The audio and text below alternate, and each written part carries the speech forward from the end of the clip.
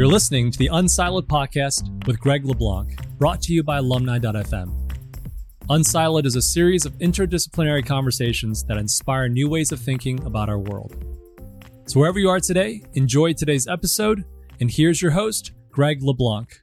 Welcome to Unsiloed. This is Greg LeBlanc, and I'm here with Greg Clark, who is a professor of economics at University of California at Davis, and also the author of these two books. One is called A Farewell to Alms, A Brief Economic History of the World, and the more recent book is The Sun Also Rises, right? Pun there.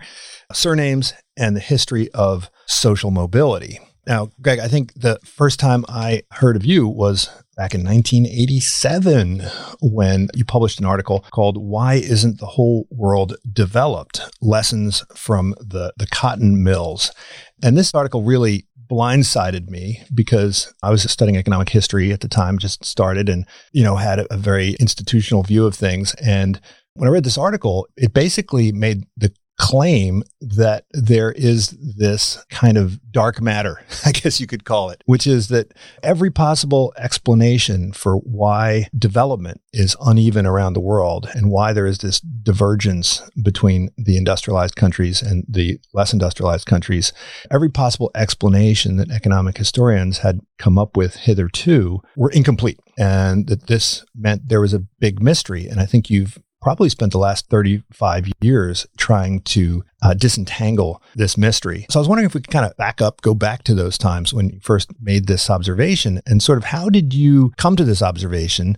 What were your thoughts and where have they taken you so far? Yeah, my history in the economic history profession is actually as someone who came into the subject because I liked the idea that everyone's the same everywhere except for the incentives that they face are different, but who then encountered case after case where this doesn't work as an explanation. And so in some sense, I've gone from extreme institutionalism to a view which actually emphasizes much more kind of even biological inheritance as playing a significant role in outcomes over time. And so, it's apostasy from the economic history profession. And the way this article happened was really just realizing that you could measure the productivity of this industry internationally, that it's incredibly standardized. This is the textile industry. Yeah, the textile industry, I should say, yeah. And then saying, why doesn't India succeed? Britain had created a free trade area with India, a country which had 1/5 the level of wages of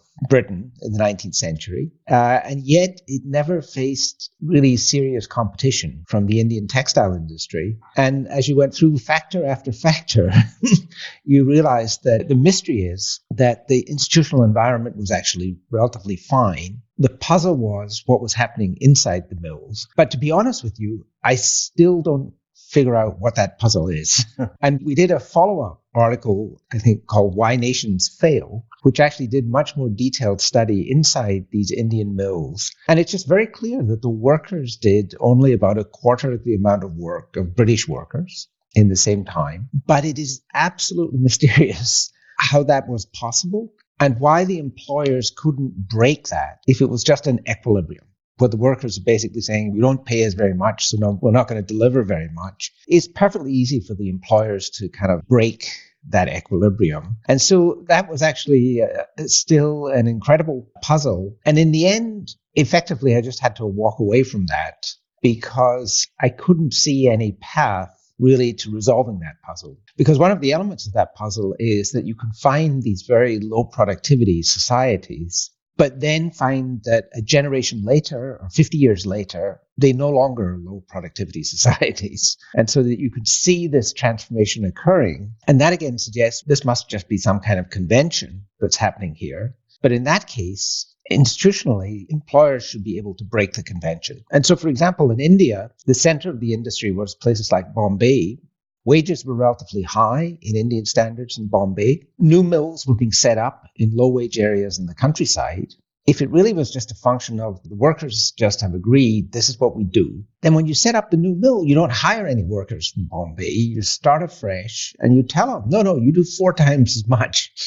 And then you start from there. But what you actually observed in India in the 1920s, 1930s, 1940s is that the lower were the wages in a mill sector, the lower was worker productivity. And the new centers just couldn't break the equilibrium that the old centers had. And so, as I say, it is actually one of the stunning mysteries still of world history, is just how important these differences in outcomes are. And recently it's in the news because there's one of my colleagues now is from Argentina. And, you had Italians going from Italy to northeastern United States or going from Italy to Argentina. And you end up with these very different outcomes for those migrants. And again, the puzzle is, how do you get these kind of low output, low equilibrium societies developing, and what breaks that equilibrium? And so, as I say, I'm still fascinated by that. But after doing this study that even looked at the very details of the inside of Indian factories, we realized that there was just nothing more we could do in terms of this topic. I think economists have a difficult time explaining variations in performance across regions. They also have a difficult time explaining variations in performance over time. And you mentioned this sort of dogma of economics, right? That only incentives matter. And I just wanted to quote, when I read this, I was like, only an economist could be this harsh against economists. And you said, there's a couple quotes like this in the book, but one of them was, I'll just quote from the book: "The popular misconception of the pre-industrial world is of a cowering mass of peasants ruled by a small, violent, and stupid upper class that extracted from them all surplus beyond what was needed for subsistence, and so gave no incentives for trade, investment, or improvement in technology. These exclusive and moronic ruling classes were aided in their suppression of all enterprise and innovation by organized religions of stultifying orthodoxy, et cetera, et cetera." And I think then you say that the only people who could come up with this are dogmatic economists and their priestly caste. And you say that, economists don't have a good understanding of history, but economists are all about kind of equilibrium. And the problem is, how do you go from one equilibrium to another? You need some kind of comet that comes from outer space, right? So what are some of the views of economists of how the Industrial Revolution got started, right? You mentioned your kind of classification of these theories in the book is a little bit different from the ones that I'm familiar with. So in terms of classifying the great mysteries of economic history, as I say, the mystery of the 19th and 20th century are the stunning differences in efficiency and productivity between different societies, which really emerged after the Industrial Revolution and are still a kind of the stunning feature of the modern world. In the earlier period, the incredible mystery is why the Industrial Revolution took so long and why it occurred in a tiny island off the coast of Europe and not in China, for example.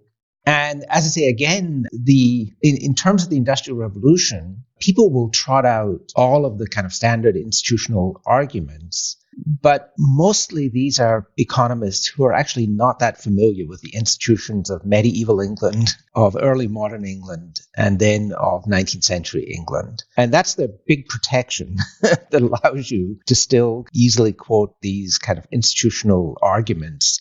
Because what is amazing actually about British society in the period of the Industrial Revolution is how little and how slowly the institutions were changing. It really is very... I think you also mentioned that if the World Bank and the IMF were to draw up an ideal society for economic development, it would be, medieval England. I think you said that. But in the book, I do this kind of checklist. And so, what do economists believe? They believe in low taxes. Yeah, check medieval England. There's like a 1% national tax at maximum. They believe people should have all kinds of incentives. And if you don't work, you're going to starve in medieval England. They believe property right and protection of the individual. Well, we actually know the murder rates in medieval England. They weren't insignificant, though, of course, they didn't have effective medical treatment. So any kind of stab wound could be your end. But they're still significantly lower than, say, the murder rates in the modern day Caribbean or in Central America now. It was actually a significantly safer society. And property rights, we can actually see plots of land that transferred legitimately from owner to owner over the course of 300 years. And that's absolutely typical. And so it turns out that, yes, it's a highly incentivized society. For example, serf labor just disappeared in medieval England, right? There was no abolition movement. But effectively, this serf society in 1100 was a free labor society by 1300. And so, as I say, so again, confronting this, what you're thinking is that, look, it's not really going to be institutional changes. These are too slow. in Britain, and already you could pick out 1300, 1500, 1600. They would all be perfectly good candidates for an industrial revolution. A second thing that people have brought attention to are advances in literacy and in scientific knowledge. But again, these are very incremental development, right? So literacy rates were moving up in Britain over the course of the 18th and 19th century by going up by like 1 or 2% per decade. And England actually is way behind Northern Europe in terms of literacy. And then the other thing is there's very little connection between the formal universities and science of the era and the people who are creating the Industrial Revolution. It's actually kind of artisans, traders, others who are actually making a lot of these breakthroughs. And so again, but if you go to England in 1740, it's a society with effectively almost no technological advance. If you go there by 1780 or 1800, it's on the move. And something dramatic has changed. And so a problem there in any explanation of the Industrial Revolution is that the underlying conditions of the society are changing very slowly, but the Industrial Revolution appears as this relatively discontinuous kind of break in the past. And actually, in the last 6 months, I've actually come up with another theory of the Industrial Revolution, which if you want later, I can share, which is actually connected with the book on social mobility. Come and talk about that. I have another idea about how we might explain this breakthrough. We should definitely talk about that. But I think when I was in school, the dragon that needed to be slain was the big push school, right? Where, you needed to somehow manufacture an increase in kind of capital investment in order to jumpstart the Industrial Revolution. And I think it's when people realized that there was no such big capital push that coincided with that discontinuity that people shifted to this more institutional explanation, because then folks like Doug North could say, oh, well, Glorious Revolution, right? Or Statute of Anne or something like this, which seemed to line up temporally. And so what's wrong with that explanation that, it was really in the 18th century when innovators were able to finally capture the value of their innovations, and inventors could all of a sudden start getting rich off of new technologies and new processes and new forms of organization. Well, one thing that is pointed out in the book is that the very interesting thing about the Industrial Revolution in Britain was that the rewards to the innovators were actually very modest. And that shows up in the form that when America industrialized in the late 19th century, there were enormous rewards. And now we have all these foundations and universities that were the product of this. There are effectively no private universities in Britain, and there are almost no great foundations, because this was a very competitive form of industrialization. And one product of that was that people patented stuff, but people copied it. Ideas leaked out, people reverse engineered things. Now, there has been a recent study where someone's actually systematically gone through and looked at the rewards of innovation by comparing men with their brothers. One of them's an innovator and the other just had a more conventional career. And they find that the innovators actually do make more than their brothers did. And so that there wasn't a complete absence of rewards, but it's certainly not enormous, the rewards that people were being given. And the British patent system, the property rights protections, are very imperfect in that society. And again, as I say, history tends to get compressed. So when we look back, we see Glorious Revolution, 1689, Industrial Revolution, 1780. That seems reasonable. That could explain that, right? But this, in some sense, is the equivalent of saying Ronald Reagan finally had an effect in 2070, in terms of the policies that they adopted in the US. And so the problem is, as I say, that the Glorious Revolution itself produced no discernible change in the performance of British society. And almost everyone who was alive at the time of the Glorious Revolution was dead before there was any inkling of the Industrial Revolution. And as I say again, the problem is just the incremental nature of changes in that society. I mean, if you go to France or something with the French Revolution, then you see dramatic changes. If you look at China's history, you see these dramatic changes. But the amazing thing about Britain is that it's probably one of the best documented historical records of any society over the last 600 years. But that occurred in part because nothing ever happened in England. Everything changed very slowly. When they had a revolution like the Glorious Revolution, they basically agreed that the current king would run away and then his daughter would then take over. And so, as I say, the more you know about British history, the more you understand this kind of very incrementalist nature of change. And then, as I say, in this setting, this dramatic world-changing event occurring. And I confess that I tend to wake up very early in the morning. I'm not a good sleeper. And some mornings I still actually wake up and think, what did cause the Industrial Revolution? And I think it is one of the most amazing mysteries of human history. And what's amazing about this also is that if we're talking about things like quantum mechanics, most of us can agree that we'll never understand quantum mechanics. But for the Industrial Revolution, most people can understand, here's the elements of the puzzle, here's the things that went in. How could there not be a relatively simple explanation of what happened? No comet. There was no comet that came from outer space.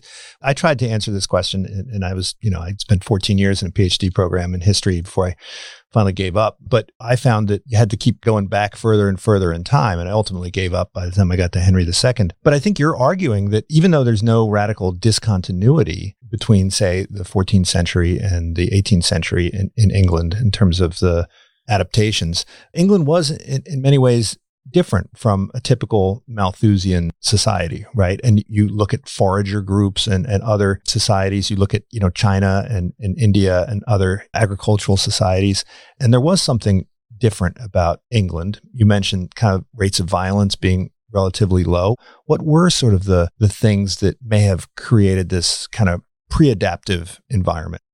Another feature of English history is that between even 1300 and 1800, it was a static society in terms of living standards, life expectancy. A lot of the institutions are not changing that much.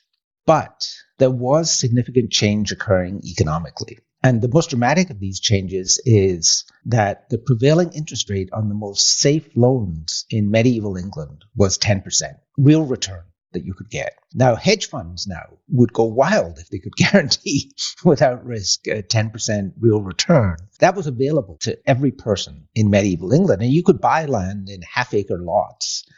And, a half acre would only cost something like 2 weeks' wages for someone. And so everyone in medieval England had access to transforming their economic condition in the course of their lifetime. It's a land of fantastic economic opportunities.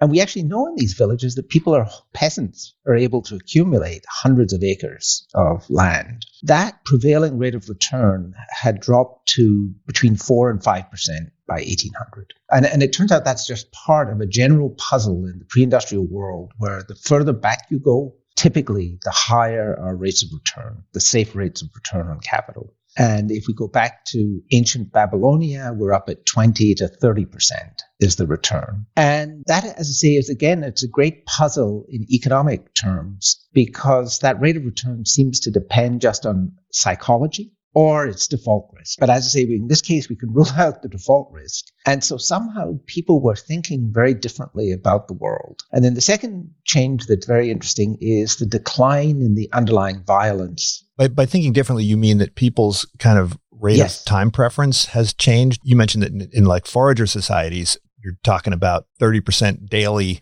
kind of rate of time preference, right? Really high. So basically, yes, somehow people's psychology had changed. And as I say, we also find this with respect to violence, right? That people's taste for violence had somehow been declining. And then another feature of the pre-industrial world is that over the long run, people seem to actually start working much more. And we can actually observe very good records of England around about 1800. And one of them actually comes from the criminal courts, where witnesses describe what they were doing at the time they saw the crime or they heard the window break or whatever. And from these time diaries, you can actually observe how much time people are spending at work. And people are working about 10 hours a day, 6 days a week in this world. And that's a very high rate of labor input compared to hunter-gatherer societies. And so again, it's a puzzle about why do people work so much, right? And one of the amazing mysteries of the modern world is that people are still, once you count things like commuting time or home food preparation, other things like that, they still spend compared to most creatures in the animal kingdom, a surprisingly high amount of time at work. And sometimes we seem to have become addicted to work. And so again, it's kind of these puzzling developments. And then another feature in British society that was interesting was the spread of kind of almost close to universal literacy by the late 19th century. And only 1% of people could read or write in the medieval period. But somehow people were acquiring literacy. And one of the things that's amazing here is by 1800, 40 or 45% of women are literate. And this is not something that they use for work. It's just an accomplishment that for some reason people care about. And it turns out we have very good marriage records from early 19th century England if a literate woman will marry a higher status husband. And so people care about this. But, again, the question is, it had no economic effect for most people, literacy. Well, that's why some people would argue that this was the exogenous shock was based on ideas. Protestantism came in, and this got people to work harder and value literacy so they could read the Bible. So this was sort of the comet that came out of outer space. Again, you're going to have problems with timing and location, right? So Britain, of course, the incrementalist society, it never really fully embraced Protestantism. It adopted a very British compromise that left a kind of quasi-Catholic church in place in England. So if you think that Protestantism is really the driving force, then where you would need to go is Germany, the Netherlands, Scotland. These are the societies that really embraced Protestantism, but they're not the places where the Industrial Revolution occurred. And so I agree that it's a very interesting ideological change. In my own country, Scotland, it had almost 100% literacy by 1800. And it also had much better universities than England had, again, under this kind of educational impulse. But again, there is just this problem of timing. Protestantism is early 16th century, and you want to then use that to explain an event that occurred more than 200 years later, and where it's very hard geographically to draw that link between Protestantism and then later technological advance. And so what the big innovation then of my first book was to embrace the idea that, look, in the Malthusian world that preceded the Industrial Revolution, there was a force that was actually driving societies, and that was that each parent could have only 2 children on average who survived. But which children survived is very much being driven by the economic system, and that there's very clear evidence in England in this period, and now in a bunch of other countries like China, Germany, Scandinavia, that those who succeeded economically were those who were populating these societies. And those who failed economically were those whose children no longer were around in these societies. And I'm still very convinced that this is a very important element. And that one thing we're expected to believe now is that if you look at a modern farmyard, all of the animals there have been completely modified by man, except the farmer. The farmer is the only truly wild creature in the farmyard. But I think the more interesting aspect is that we have adapted to capitalism, and we've actually adapted biologically to capitalism. And that is going to be part of any story about the delay in the Industrial Revolution and also the location of the Industrial Revolution.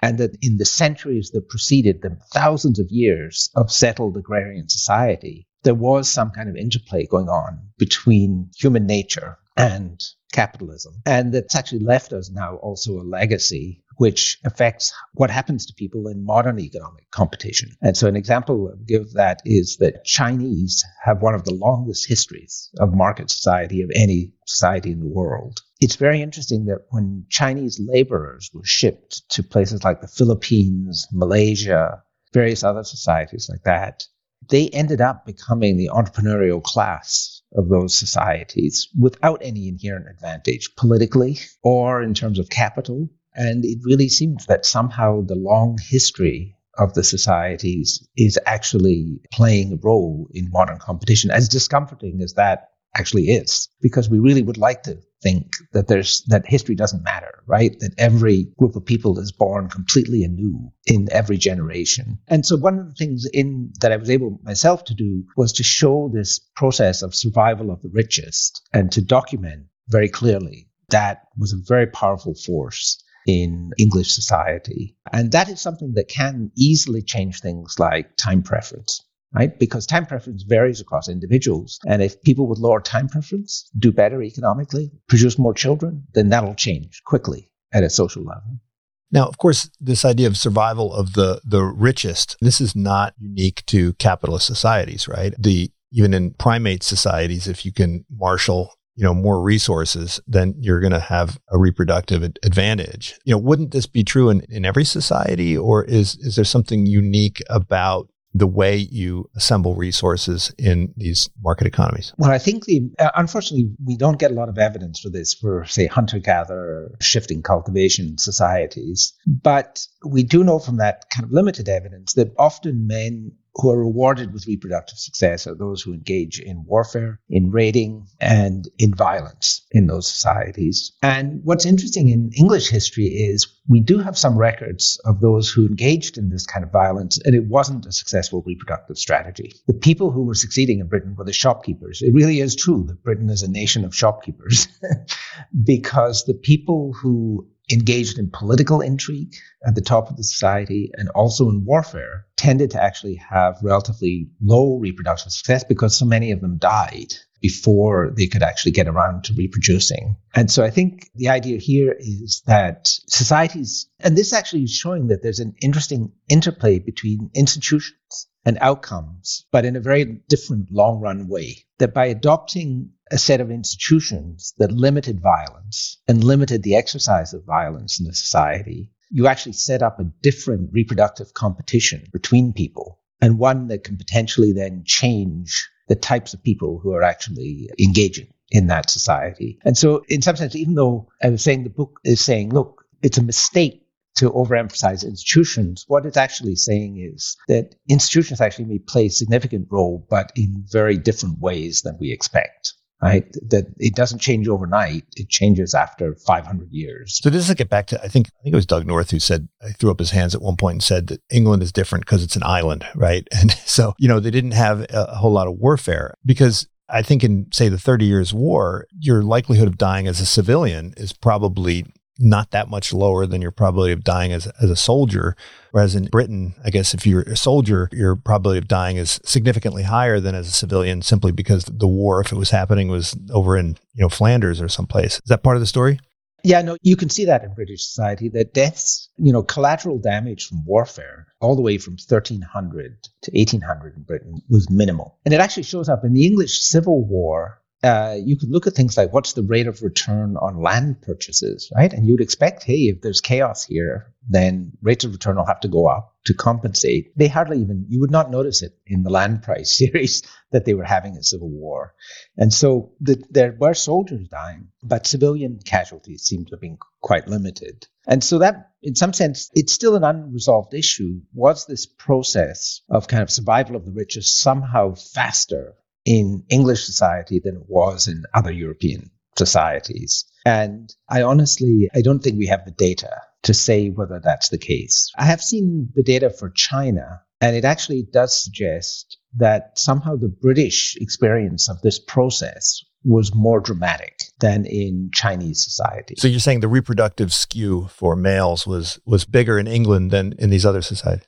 Yeah, it's very strong in England. And so whereas in China, it's there, but it's not quite as dramatic as it is with the British evidence. But it's clearly there. And Japan, again, it's there, but much weaker. And I say it's still a little mysterious exactly why this reproductive skew existed, because poor people and rich people both got married, but somehow in pre-industrial British society, rich families produced more children. Well, I think you point to child mortality. Was there a big gap in infant mortality rates? No, I was surprised to discover that it's mainly not a story about mortality. It's mainly a story about fertility, that richer people just produce more children. I have actually a big data set that I've been working on for my new book that's coming out hopefully not too far in the future. And I'd actually maybe like to return to that because we have a lot of this evidence to see. Because it turns out in this society, if you have two brothers and one of them goes to college and the other one doesn't, the one who goes to college lives about 3 to 5 years longer.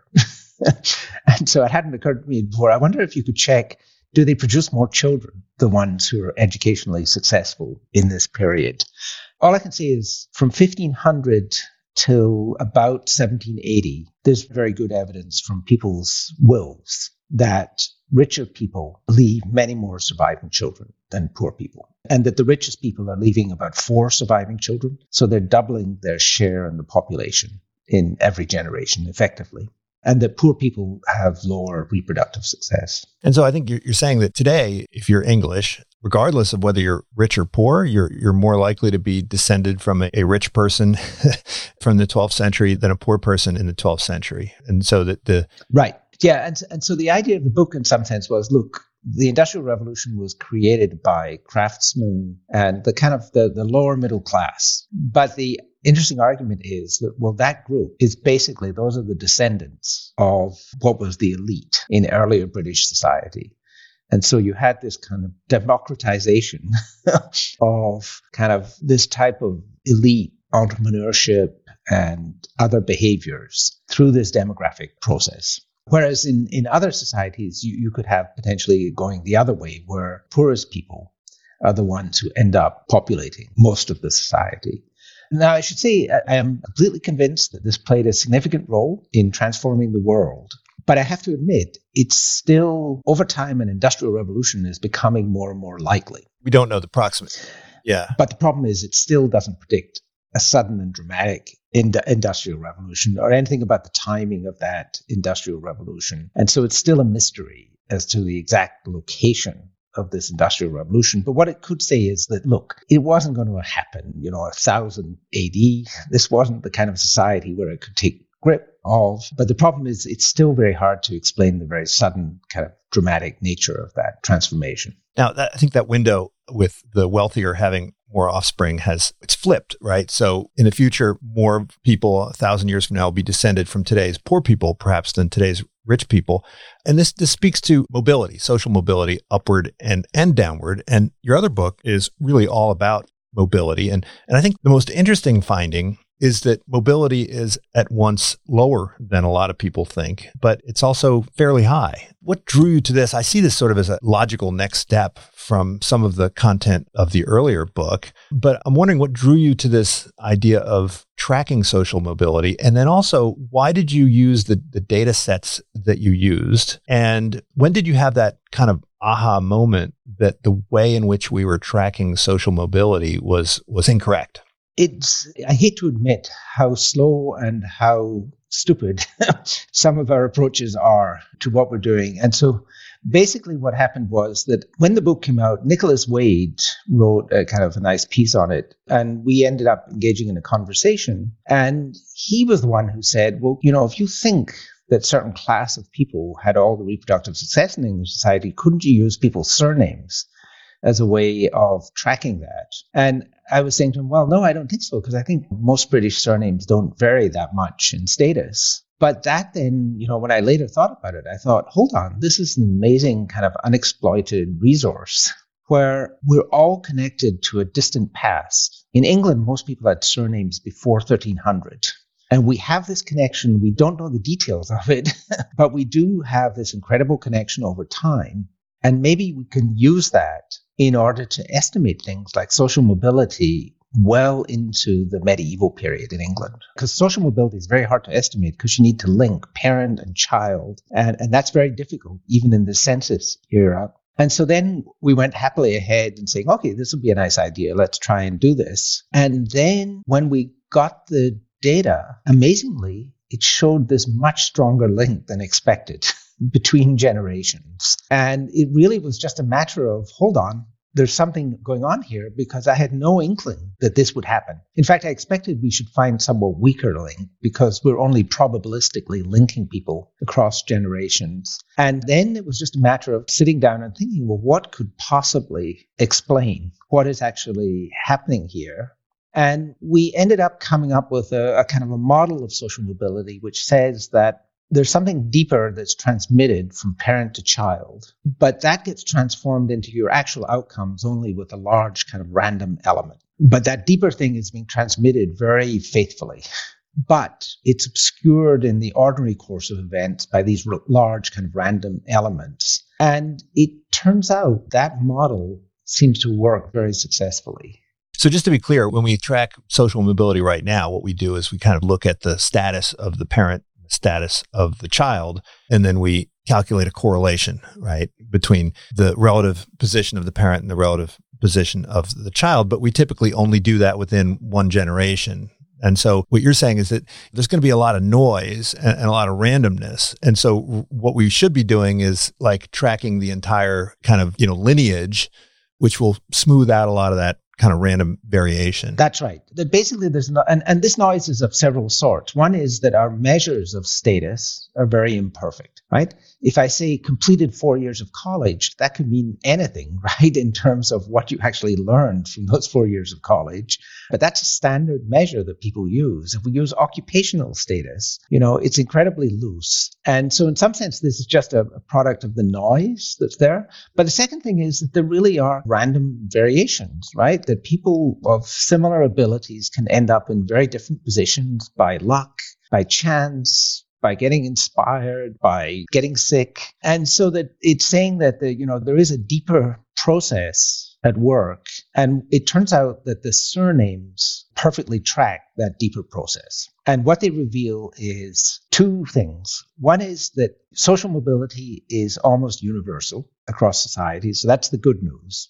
If you're an elite now, in the long run, your descendants will be average. If you're at the bottom now, in the long run, again, you'll make it to the average, right? Your descendants. But it's not shirt sleeves to shirt sleeves in 3 generations, like most people believe. No. It's maybe 300 generations. The bad news is it's about 10 generations in British society. And then we can actually find some societies where it's slower. So in India, for example, it is slower because of caste. And marriage only within caste by a lot of people. And here's which I've found intellectually interesting since then is when I've studied economic growth, the rise and fall of nations, all of these other things, what you're really struck by is our complete inability to predict anything in economics, right? We're not a science. We don't know 10 years from now who's going to be in the ups and who's going to be in the down. I mean, remember back to the 1980s when we all thought that Japan was going to be the next great economic power in the world. We have no idea whether China will surpass the United States or will its trajectory look like Japan or Korea. And we just have great difficulties predicting stuff. What's amazing about social mobility when you look at it from these long perspectives is how law-like it is. These systems show just very great regularity. We can't predict it for individuals, what their outcomes are going to be. But once we turn to groups of people, we can predict very well roughly where that group is going to be, even 200 years from now or 300 years from now. And the other thing that showed up in this data is that social institutions don't seem able to very significantly change these trajectories. And so a recent example, I did some work on Hungary, where it turns out that in Hungary, if your name ends in a Y, that was typically an aristocratic ending in the 19th century. And so Nicolas, is it Sarkozy, the French prime minister, he's actually of Hungarian descent, and he has one of these elite names. And it's only 2 or 3% of the population that have these names. They're still overrepresented in the Hungarian parliament. They're still overrepresented in universities, in elite occupations. But you can track what happened to the Y names during communism in Hungary. And then the social democratic regime afterwards, it had no effect on the social status of that group under communism. They were expelled from parliament. But other than that, they continued on their way, and they've just been gradually regressing to the mean, but in a process where even 100 years from now, there's still going to be a kind of social elite. And so as I say, so the things that really came across were the slowness of social mobility, and also its large-scale imperviousness to things like the introduction of mass education, the introduction of welfare systems, that to change this is actually very difficult in any society, to change these rates of mobility. I found the China data particularly interesting because you can't imagine a more wholesale effort to disrupt this continuity, the Cultural Revolution. I mean, slaughtering 1 million landowners. I mean, is there anything that they could have done that they didn't do to try to eliminate this consistency? And yet it's still there, right? Oh, I know, yes. Unfortunately, China only has about 4,000 surnames for 1.4 billion people. So it's not the best society to use surnames, but we could find some that were elite earlier and then track them through time up to the present. And they maybe, instead of a 0.7 correlation between generations, maybe they got down to 0.65 or 0.6. And so they might have done a little bit in terms of changing these rates of mobility, but essentially no. And later studies actually show that the leaders in current Chinese villages tend to be descended from the people who were the landlord class before the communist revolution. And it's quite common. People can change their identity. They can change how they label themselves. So people know all about this. But it is amazing that people will just adapt to the social system, and that there really is this amazing persistence, right? Another feature, so in the latest stuff, I've switched from actually using surnames to looking now at a lineage of 400,000 English people between 1700 and now, where we know all of their family connections. And so for a lot of people, we even know across 8 generations. Legitimate ones, though, right? You still don't have the... Yes, sorry, but most births were legitimate in England, up until the early 20th century, at least. And so when you look at that, what is amazing is that you can actually observe these individual correlations, right? And so one of the things we can do in the data is look at how correlated are second cousins, third cousins, fourth cousins, fifth cousins, sixth cousins. These are people you never socially interact with. There's still significant correlations in outcomes across. And these are people where you had a common ancestor 200 years ago, right? And have probably never interacted with these people since then. And then the other thing that's amazing that shows up in the data is it's very law-like that if I want to predict how a child will do, I can look at their parent, but I'll always get more information if I look at the grandparents, the uncles, the aunts, the great-grandparents.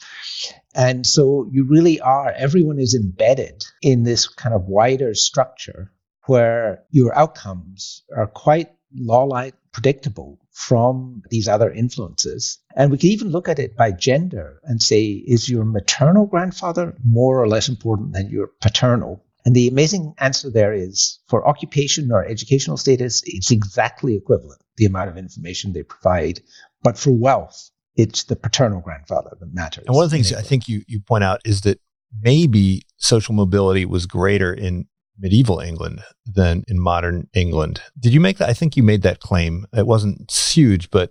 I think what I would claim is, I think there's good evidence that social mobility rates were not any lower in medieval England than later. And the nice piece of evidence we get from that is that when names were formed in medieval England, a lot of them relate to occupation. Okay, that was what the occupation of this person was. So blacksmith is one, like Smith is the most common name. And in 1300, there's no one with a working class occupational name in Oxford or Cambridge. 200 years later, they're fully represented at these elite universities. And that's a very similar rate of social mobility to the one that we observe now in England. Right? I mean, 200 years is a long time. It's a lot of generations, but it is amazing that you can literally see the rise of the Smiths to positions of full kind of equality in the society. And then at the same time, what's happening is the aristocrats are actually descending downwards, and they're becoming average. They're not becoming below average. But yeah, and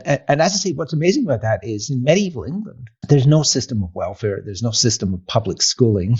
There's no system of opportunity and access for people. But somehow, under the kind of supervision of the medieval church, it really is a society that provides just as much opportunity as modern Britain does.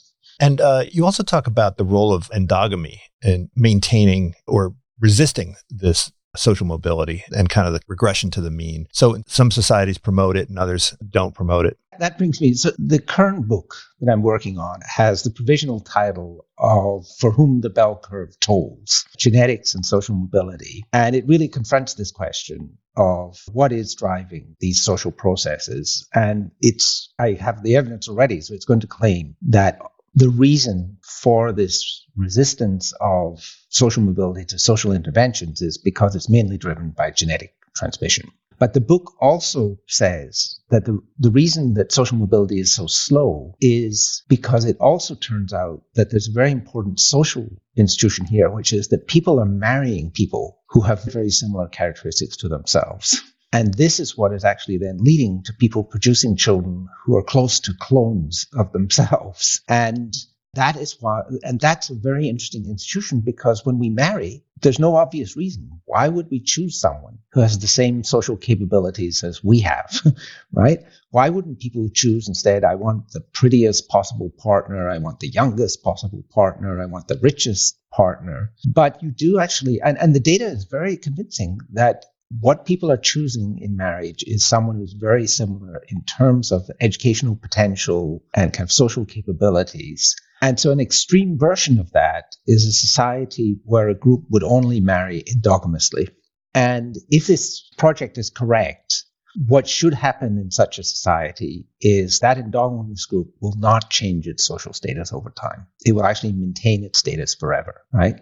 Because what's actually causing social mobility is that you can't match up perfectly with people who have your characteristics. And if you're at the top of the distribution, the error is going to be typically on the downside in terms of the matching. And it turns out that we do observe some societies such as Egypt, where the Coptic population, which has no real political power, it is almost entirely endogamous. And it maintained its elite status in Egypt over the course of more than 1,000 years. And as I say, we don't observe that in something like British society.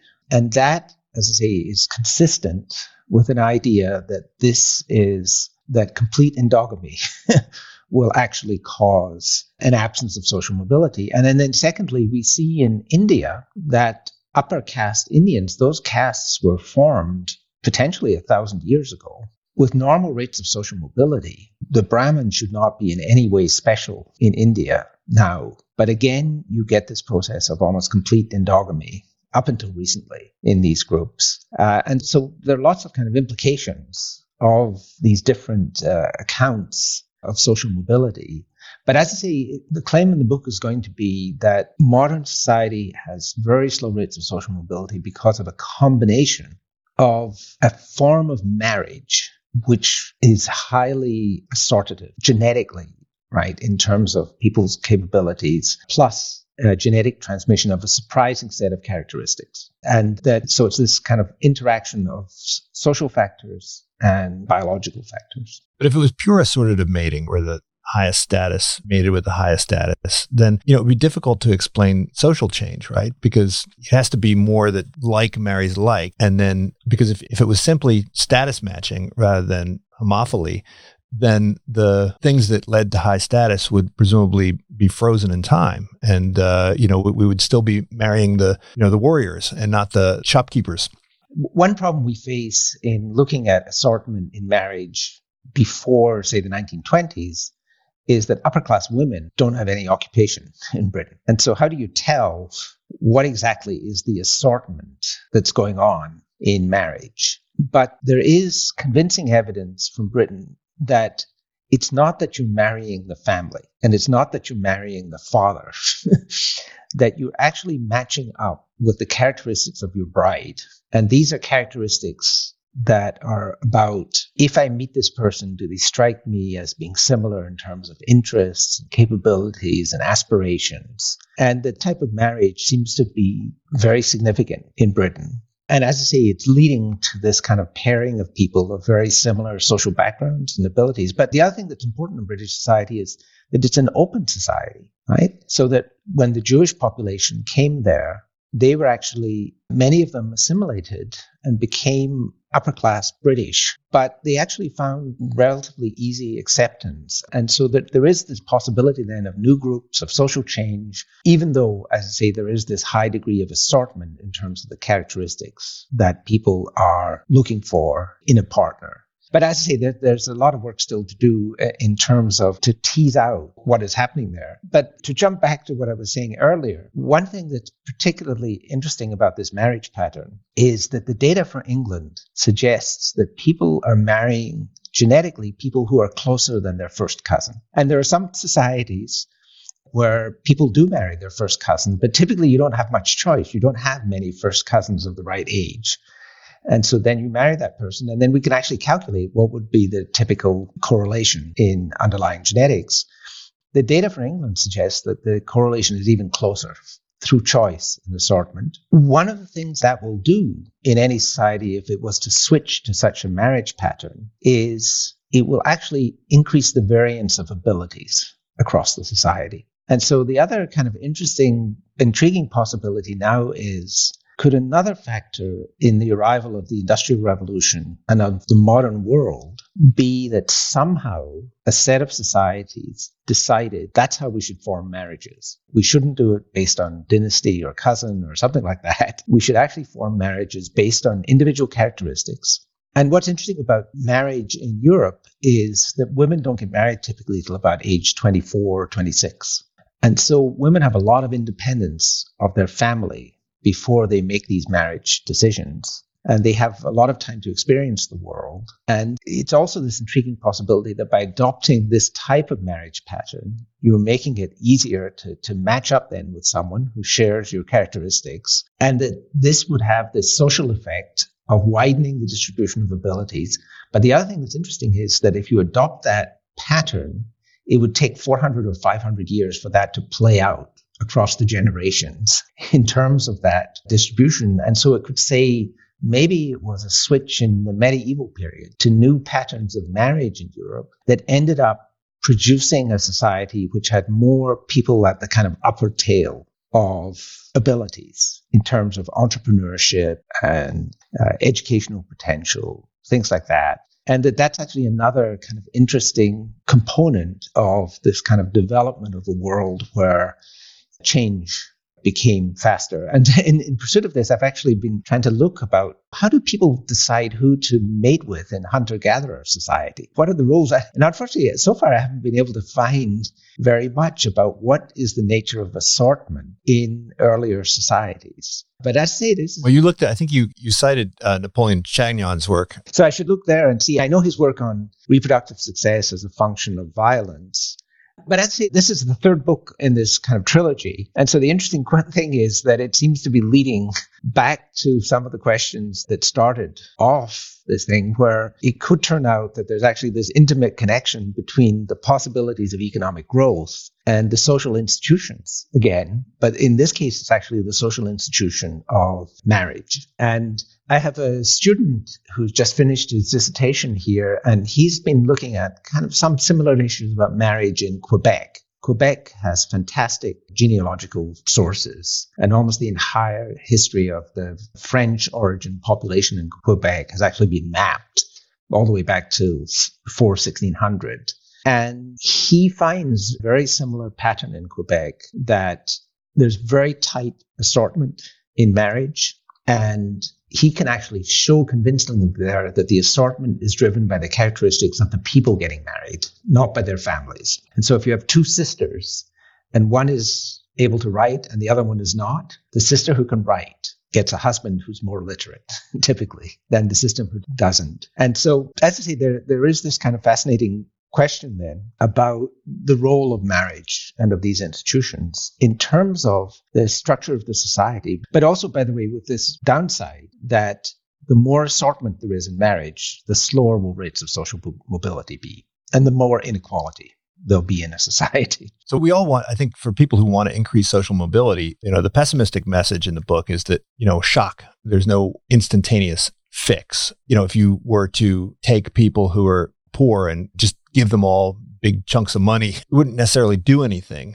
But if you could somehow figure out a way to encourage exogamy, then that could potentially accelerate social mobility. When you read the New York Times marriage section, some people call it the mergers and acquisition section, you look at all these people who went to similar institutions and universities with similar jobs. Maybe the government could get into the dating business by encouraging the mixing of different status groups in places like universities now.